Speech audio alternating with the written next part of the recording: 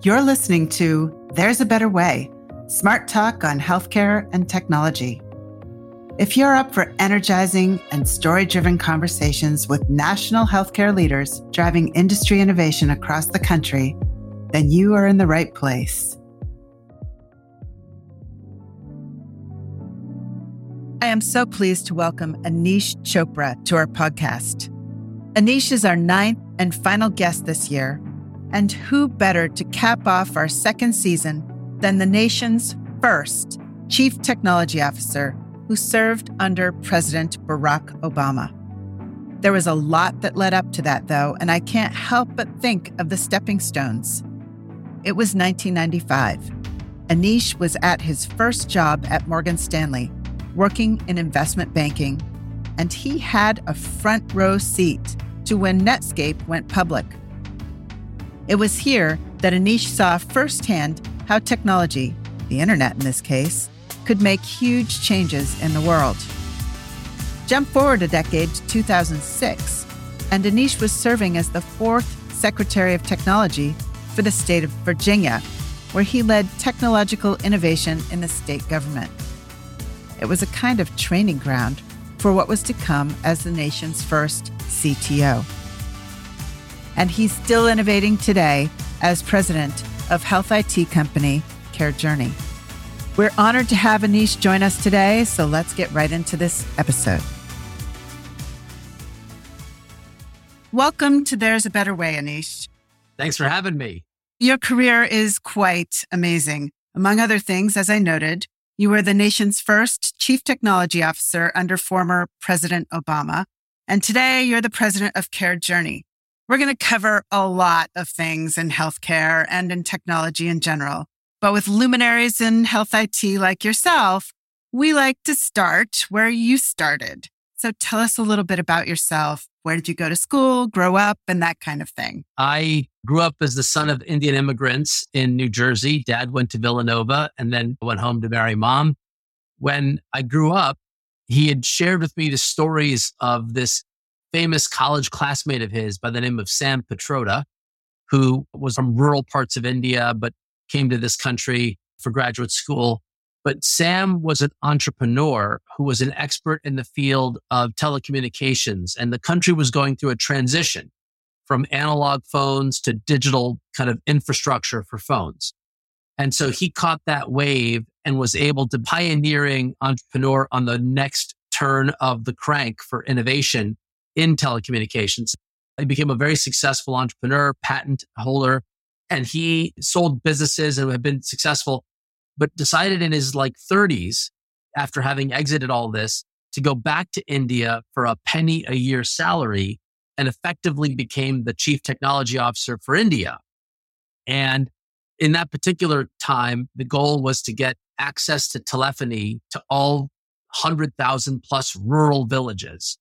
And I grew up learning about the idea that we can use technology and innovation to solve public problems in a way that was different than an argument of, hey, we should subsidize existing telephone lines. I think India had 300,000 phone lines for a nation of 300 million people. And you could say we need a multi-billion-dollar subsidy to bring all this Western phone technology to the rural parts of the country. Or another political party would say, well, we can't afford it, low taxes, let the market solve it. And the engineers said, hey, there's a better way. We can actually invent a domestic Indian approach that was able to, for $30 million, design a native digital first modern telecommunications pipe, and that allowed the private sector to work off of the open standard to actually extend that telephony. So by the end of the decade, without a huge amount of political subsidy arguments, they were able to extend phone service to every remote village. And that story I share with you because it was in the back of my mind while I was a policy geek and interested in government. I always had the lens of an engineer's mind. So, let's dig in on your role, serving with President Obama as the first Chief Technology Officer for the nation. How did that role come about? President Obama was campaigning and said that part of what he wanted to do was tap the technical capabilities of the country to solve problems. If you remember, President Obama was a bottom-up change agent, not a top-down change agent. And he had seen firsthand from the campaign how technology allowed for everyday Americans to get involved. I don't mean this to be a political statement, but just his philosophy was to bring that mindset to governing. Now, at the time, there were very few state governments that were similarly inspired to put technology in the cabinet rank. Virginia happened to be one of them. I was Virginia's Secretary of Technology. We were just awarded Best Managed State, Best State for Business, Best State to Raise a Family. And the dot that connected was that my governor, Governor Tim Kaine, was a finalist to be vice president. So as the Obama team was doing diligence on Governor Kaine, they saw his success managing a world-class government. And it was bipartisan, by the way. We have a tradition in Virginia to have governing be a priority, regardless of party. And that resulted in me serving on the transition team, helping to advise what it is that a technology secretary does in government. Wow. With a focus on healthcare, what we haven't covered there is how did that focus in healthcare happen? So what happened was, if you recall, we're in the middle of economic recovery, and the president, to his credit, said, I'm not going to just throw cash in terms of stimulus, which was needed at the time. About $100 billion of the Recovery Act was dedicated to these seed investments for national priorities. So we put $10 billion into the electrical grid. We put 30, 40 billion into broadband expansion. We did work, obviously, with the High-Tech Act for electronic health records deployment. So that portfolio happened before I was even nominated or Senate confirmed. So there was already a healthcare IT agenda that had people in charge of like execution of the plan. We had ONC and they were doing a great job. But specifically, the president wanted an advisor in the White House that could cut across all of the business units or the functioning parts of government and the public-private sector relationships to make sure we were maximizing the value of technology, data, and innovation. And to segue into the next part of our discussion, a big gap in our health IT strategy was it was the last vestige of on-prem, locally constructed software.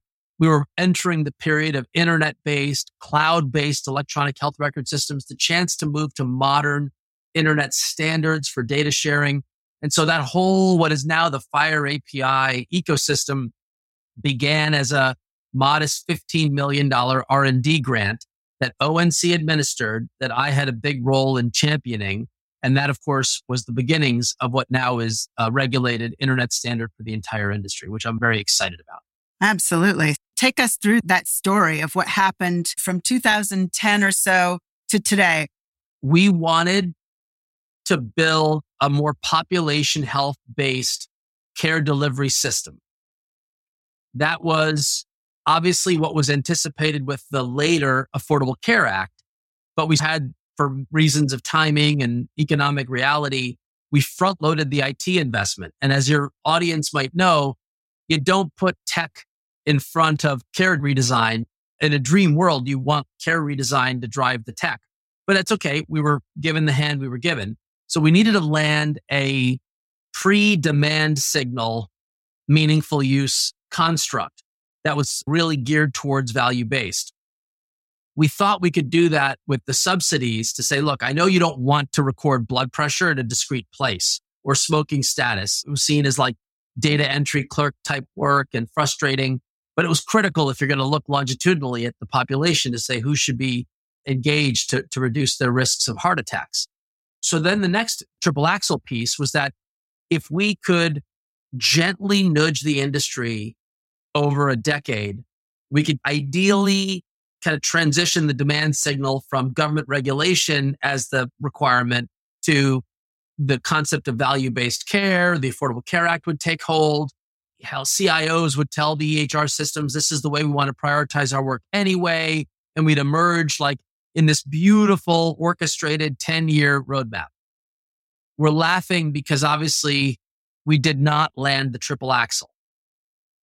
So we had a period of rough patch in terms of, did people do the government compliance with gusto and love? Or was it like minimum necessary to get through the regulatory loopholes to get right back at the fee-for-service features that customers really wanted to buy? And so we had this frustrating underinvestment in stuff that worked and overinvestment in stuff that wasn't really aligned with the vision of where we're heading, and increasing pressure points to say you got to move to these more detailed standards. It's been a bit of a challenge for the first part of the decade, but we come to you with good news. We don't come to you with bad news. The Cures Act, bipartisan, and where we are today, now I believe there is a more balanced demand signal for these value-based features. And the market is building up that natural request. And so the implementation of the FHIR APIs in the Cures Act, the roadmap on where we're heading to solve more progress in more areas, it's going to feel a lot better this next decade than maybe the spotty transactional history we had in the first.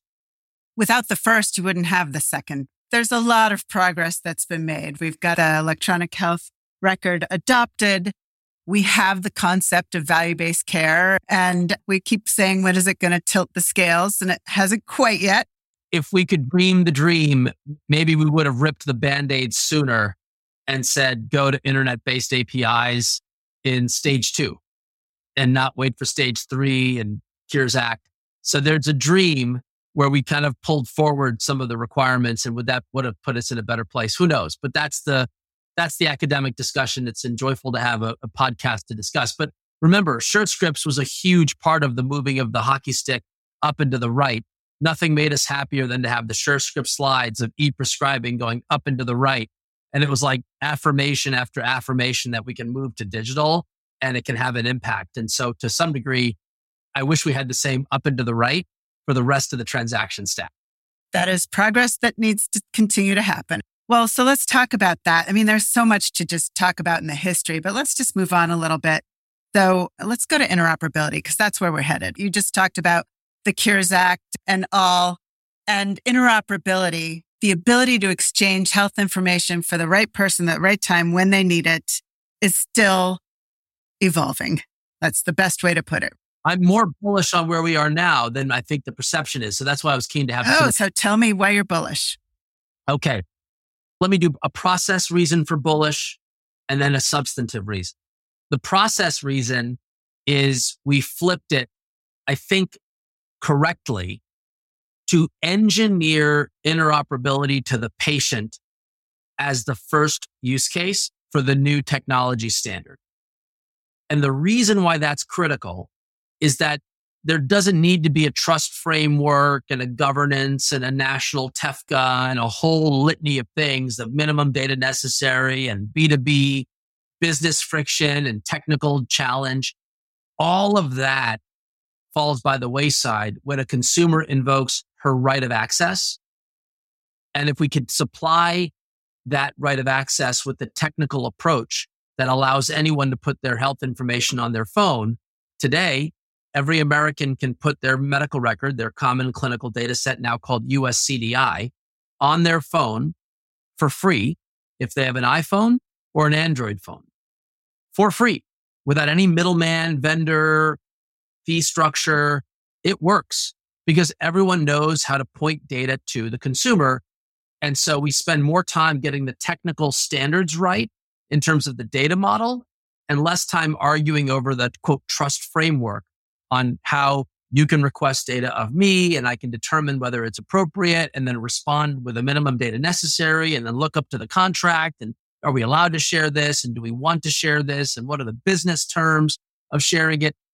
Generation 1 of interoperability, the original 4 NHIN networks, 2 of them were in Virginia, so I had a front row seat. When you start with B2B, and then you want to get technical consensus on data model and technical consensus on transmission method, you're putting a lot of burden. You can barely get out of the room years and hours later with just consensus on what's minimum data necessary when you're asking for data in the context of a care transition. So that's why we've been stuck in treatment only, CCD, minimum data necessary land in B2B interop for the last decade. We're now moving in a slightly different lens because the process was all data elements to the consumer. And now we can reapply that same technology stack to the more thorny business model challenges. And the key transition technology from the consumer facing to the B2B world is the advent of bulk fire. That piece of technology that has now shipped across 270 plus EHR certified products as of 12/31/22, when they all had to meet the deadline.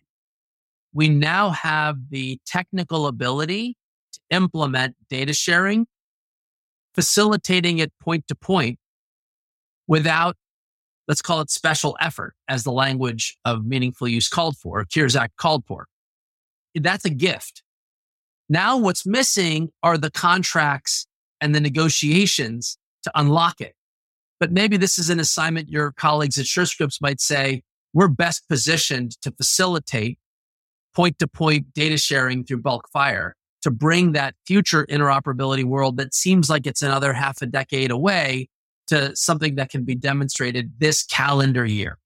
Let's go back to the patient and to data being deployed to the patient or the consumer. So having tried some of those things, it does take it outside of HIPAA protection. And most consumers don't know what that means. Yeah. So this is an important part of my, call it, volunteer job. With Governor Levitt, with David Blumenthal, with David Brailer, we co-chaired the creation of the Karen Alliance as a kind of a multi-stakeholder collaborative. One of the first deliverables we shipped was a voluntary but enforceable code of conduct. And in the voluntary but enforceable code of conduct, believe it or not, we exceeded HIPAA requirements in terms of trust. As an example, today, there's literally no disclosure when my hospital takes my data, de-identifies it, and sells it to third parties. I get no notice. I get no agency to say that I'd rather not do that. But because it's outside of HIPAA, it happens every day, and it's a multi-billion-dollar market where people are buying and selling my de-identified data. In the Karen Alliance Code of Conduct, we required any app that agreed to take on this code to publicize what their policy is with respect to de-identification, and to make sure that whatever that policy was carried all the way through its supply chain of third-party vendors. Now, are there people that say in their disclosure, we have the right to sell this data and you don't have a choice? I'm sure, because that's how the healthcare system operates. But at least there's disclosure. My doctor doesn't tell me that disclosure. My hospital doesn't tell me that's disclosure.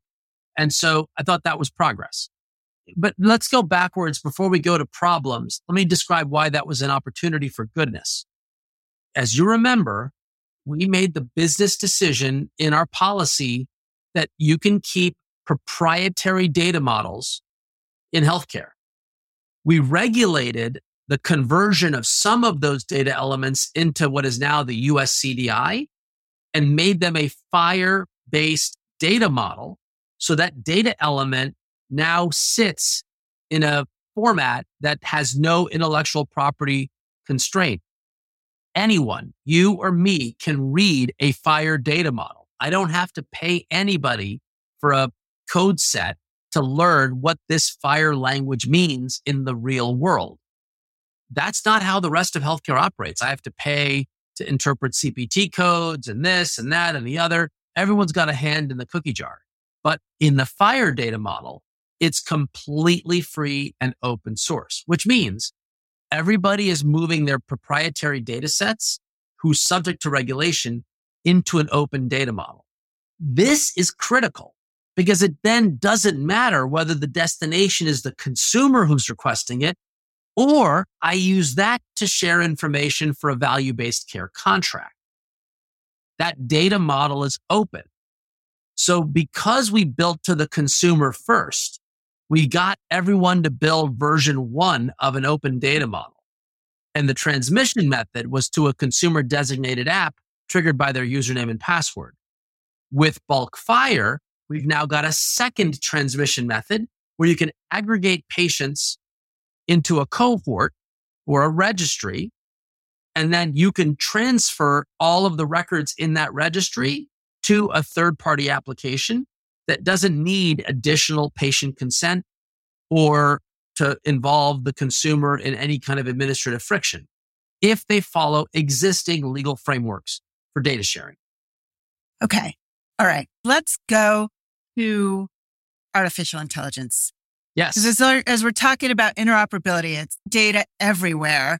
And now we've got this amazing tool that is going like wildfire. It's going at exponential pace across the country, across the world. Greatly so. All right, right. I'm more giddy about this moment than I was when we saw the internet blossom. So this feels like I'm a kid in a candy store with excitement about ways to solve big, meaningful problems in a relatively short period of time and at low marginal cost. So let's go. So let's talk about it. Where does your mind go immediately around artificial intelligence? Let's start there. Well, yeah. So I've been speaking of a dream for a digital health advisor, or what I refer to as a health information fiduciary service, whose role is to basically run decision support in my best interest based on the information that it has about me. So much of our healthcare system is that the data is inert until it's too late. And then we show up in the emergency room and then the systems start running and then everybody starts asking questions and, oh my goodness, putting you on dialysis, even though if we knew you had kidney disease, even just 2 years earlier, we could have put you on the new meds that can actually eliminate the need to be on dialysis. My goodness, avoidable dialysis. Are you kidding me? How could we have not missed that as an opportunity? So part of this is at scale, if one has access to longitudinal information and is trusted, has access and is trusted, then we can run these models to predict the next best course of action that either might involve me seeing a new doctor, getting a new test, adopting a new care plan. These are all known. If we understood and could read all of PubMed and all of the recommendations, people like me have had an interest of this and you should track for that. And I'm South Asian descent, so I've got a genetic predisposition to heart disease and I should be monitoring and making sure I'm on a statin a little bit earlier, even if the guidelines say this or that. So how do we create a marketplace that will reward health information fiduciary investments? The challenge I see is that the technology is often put to its highest and best economic use, which may be different from the highest and best patient use. Highest and best economic use is, hey, I'm in a Medicare Advantage plan. They need to get revenue by looking up my health conditions. The highest and best use of AI might actually be risk adjustment coding, which is about getting paid more for what I have and the conditions that I have. And I say that in a slightly negative way. I don't mean to be negative. I love everybody. I love MA. I love everything. But our economic incentives today don't reward organizations to invest in consumer decision support. We've got care gap analytics to the doctor. We've got some kind of patient matching. I want to get an appointment with the first available orthopedic surgeon. We might have scheduling systems and access texting and chat options. But fundamentally, should I be going to that doctor for this reason, or should I be going to see a physiatrist first to do some more conservative treatment of my back pain? Those kinds of decision support systems about not accessing the system and not using the thing that I'm looking to get into in a fee-for-service way, there's no financial incentive to build those. And so that's an area where I see great potential in the use of AI in healthcare. I'm not 100% sure that the current economic incentives will drive us towards the highest and best use of this capability. That's really interesting because it's really the combination where you end up is the combination of value-based care and super consumerism. That's what puts this on fire, so to speak. And this is why I'm so bullish on policies like voluntary alignment, where I'm a Medicare patient. I can see any doctor I want. I might go to a primary care doctor and paternalistically, that doctor chose to be in an ACO. So I just follow suit. But you know what? They haven't done anything for me. Maybe in theory, they sent me a letter and said they're going to coordinate my care, but I'm not so sure I know what that means at the moment. But with voluntary alignment, there could be a competing clinic down the street and say, you know what? check us out.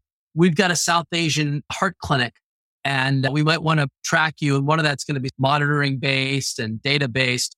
And if you want, we can give you some specific guidance based on your health needs. And maybe if I switch to that doctor, I'm not switching my health plan, I'm switching my doctor, I might be enrolled in their value-based care arrangement through voluntary alignment. That's a really powerful change. Oh, sign me up. So CMS is launching that right now, calendar year 22. It really took off in the ACO REACH model. Only a couple million people are enrolled in that model, but 10% of them signed a form that said, I want to voluntarily align because you are offering me something that's going to feel like I'm getting more coordinated care. That's a different model, direct to consumer value based, than this sort of paternalistic, you just do whatever you do. And behind the scenes, we're going to true up all the math and the books and everything else.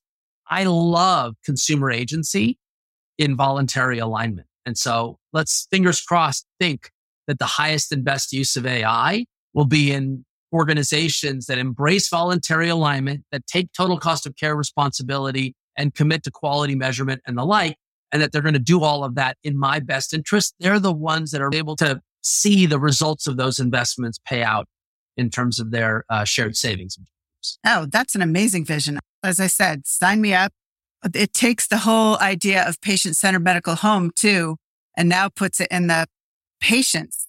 You've got technology telling me, which is what's happening anyway. Yes. It's right now, it's in my hands, not in my doctor's hands, and I don't have the data I need. My mom and dad are both on Medicare. Touch wood, they're reasonably healthy, but they've got chronic conditions. And they go through this process every year where there's an insurance broker. They live in Florida, so they get spammed every minute for MA plans. They want freedom of choice, so they're going to stick with MedSup. But here's the interesting thing. They spend hours with their trusted broker. Do I do MA this year or not? Do I switch my Part D plan or not? Do I choose this MedSup option or not? It's an hours of conversation. Did they ever once get asked by that broker, would you like to be in an accountable care arrangement? And would you like to voluntarily align? So it's not just which plan, but which doctor is going to build the services to give you 24/7 access, coordinate your care, be responsible. They live literally in the epicenter of value-based, and they have no absolute day-to-day reaction to it. They're not offered anything. They don't know if they're in an ACO. Man, we've made this so paternalistic. We don't have to be. Let's be practical. In the dream world, we want AI to be helping consumers make better decisions. In the right now world, it's going to be used to deal with denials and call center volume and operational needs. So in an ideal world, you'll have a 2x2 matrix. What gets me productivity in the enterprise and what gives me improved clinical outcomes? And so you really want to have a portfolio approach of AI projects. And perhaps in reality, we're going to lean a little bit more on the behind the scenes, administrative burden reduction use cases and be a little bit more careful about when to introduce. We don't want hallucinations. It's too early. We have not yet trained models on longitudinal, clean health data to give really good information about what to do next. I have a path that I see to move us in that direction. You see a clue of this in the announcement with Epic and with Microsoft, which is that we're going to train the AI models to write really good queries to ask questions of the sensitive data if we're not going to give it itself the sensitive data. So then it's like a derivative works of AI where you're teaching it to ask smart questions, but not actually exposing the PHI in the process. So I've spent some time with our technology team on AI, just understanding it, and just cleaning the data itself is most of the battle. Yes. So let's separate out these concepts. I think in threes. Today's foundational model, let's call it, it reads the internet and everything that's been written in the internet and has fed that through a machine. And these parameters are getting bigger and bigger. So GPT-4 is like 1,000x the size of GPT-3, and who knows where GPT-5 will be. But you can start to feel like it's going to learn everything, whether we actively and explicitly taught it healthcare specific things or not. It's sort of a natural and inevitable training exercise. Not a lot of organizations have the capital to fund the kind of compute necessary to do all of that work. So today, that's in the hands of the few, the training. But then we have this opportunity to take that training and to organize it for our specific environment. We can tune it. So say I'm a health plan, I can take all of my criteria for prior authorization, which maybe it doesn't know because it hasn't read those materials. And I can add that additional information into the mix. And so there's going to be a layer of analytic work to design the fine tuning step. You're not going to do a lot of data manipulation in that step. You're mostly going to feed it like one of those incinerators you can throw back to the future style. He threw every bit of food scraps into the machine and it converted to energy. I think it's going to be whatever data sets you have without it being fancily curated will go into this fine tuning step. And then the third layer is the interaction layer. And that's where I was describing the business strategy of, say, teaching it how to fish in a data set that we otherwise don't want it to get access to. And it could learn how to investigate that data sets. So that unlocking your sensitive PHI through an AI analyst may be the near-term opportunity to unlock the value, which doesn't require what you're describing, which is pre-generative AI. When you were just doing predictive AI, oh my goodness, you had to label everything. And so 80-90% of the budget was data labeling. Now that we're in a world of generative AI, it does create a new option to engage with these tools without having to do that data. Great. So now you're with CareJourney, where you've been the president for 8 years. You took this role over shortly after being the U.S. Chief Technology Officer. So tell me about the mission and what you're doing there. So to rewind the tape, I actually ran for Lieutenant Governor of Virginia after I left U.S. CTO. And my dream was that we would improve the public-private handshake. There would be opportunities to problem solve. And I was hoping to bring state governments into the future by saying, for health, for energy, for education, assume we have the laws that we have. We now want to execute those laws in a way that help people. We can do a lot more together if we could improve that, what I called handshakes and handoffs. The government's largely agreed to open up a lot of the digital infrastructure. And if we could hand off that information to partners that are trusted to solve problems, we can make a difference. In the Affordable Care Act, one of those examples was that CMS agreed to release the longitudinal Medicare claims data for purposes of provider performance measurement. I can't give my mom and dad recommendations on who the best doctors are because the Yelp reviews are all about things like, is the room clean? And it's not exactly data driven. So CareJourney was born after my campaign loss because my board chair and a big supporter of mine, Sanju Bansal, co-founded MicroStrategy, had a long history in technology and data sets, said, Aneesh, if you want to be on the government side, encouraging the private sector to do stuff, why don't you just step over the line, stand on the private side, take a lot of that information that's been public and help make it useful. So we tried half a dozen ideas from Blue Button to a whole range of ideas. We put ideas at the wall and said, which of these are going to have an impact in healthcare? And the one that's taken off is the idea that we can use the Medicare data for purposes of provider performance measurement.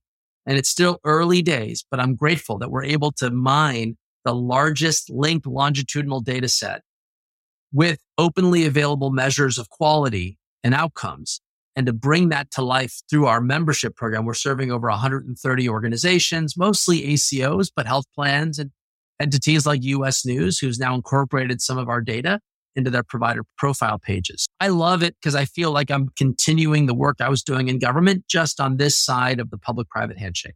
So we're going to wrap up here with a couple of questions I always ask. And it is perfect right after you talk about the ideas that you put on the table around how you can bring public and private together for a project. What inspires you? How do you get inspired? So Sam Petrotta was my inspiration, that you can actually make meaningful change to 1 billion people by bringing technology, data, and innovation to solve problems. What a great high on problem solving if I'm not arguing over a tweak to an old law but I'm actually engineering a better way to do what's already in the political domain as consensus. So boy, oh boy, I wake up every day thinking about how do we do more of that in energy and health and education, banking. Yeah, that's amazing. Inspired from a very young age and still today is what inspires you. That's great. And what excites you most about healthcare today? It is the creation of the health information fiduciary. I see the sort of earliest of indicators that value-based care organizations in total cost of care with a voluntary alignment and these new technologies, they're going to usher in a completely better care experience without any new law or any new action and budget. We can make the current systems work better. And so that to see members of CareJourney I love work on those problems gives me joy.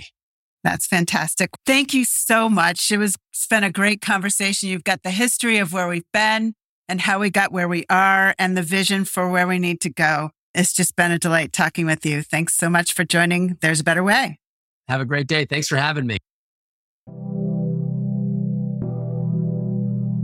Our conversation today, Aneesh, was a great reminder for why I work in healthcare and for why the work we're doing here at SureScripts is so important.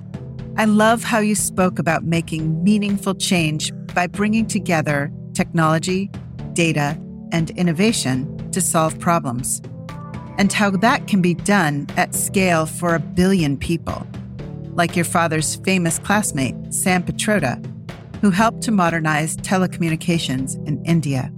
Of course, I'm biased, but I love what you said about nothing making you happier than to see the hockey stick of e-prescribing moving up to the right, in no small part because of SureScripts.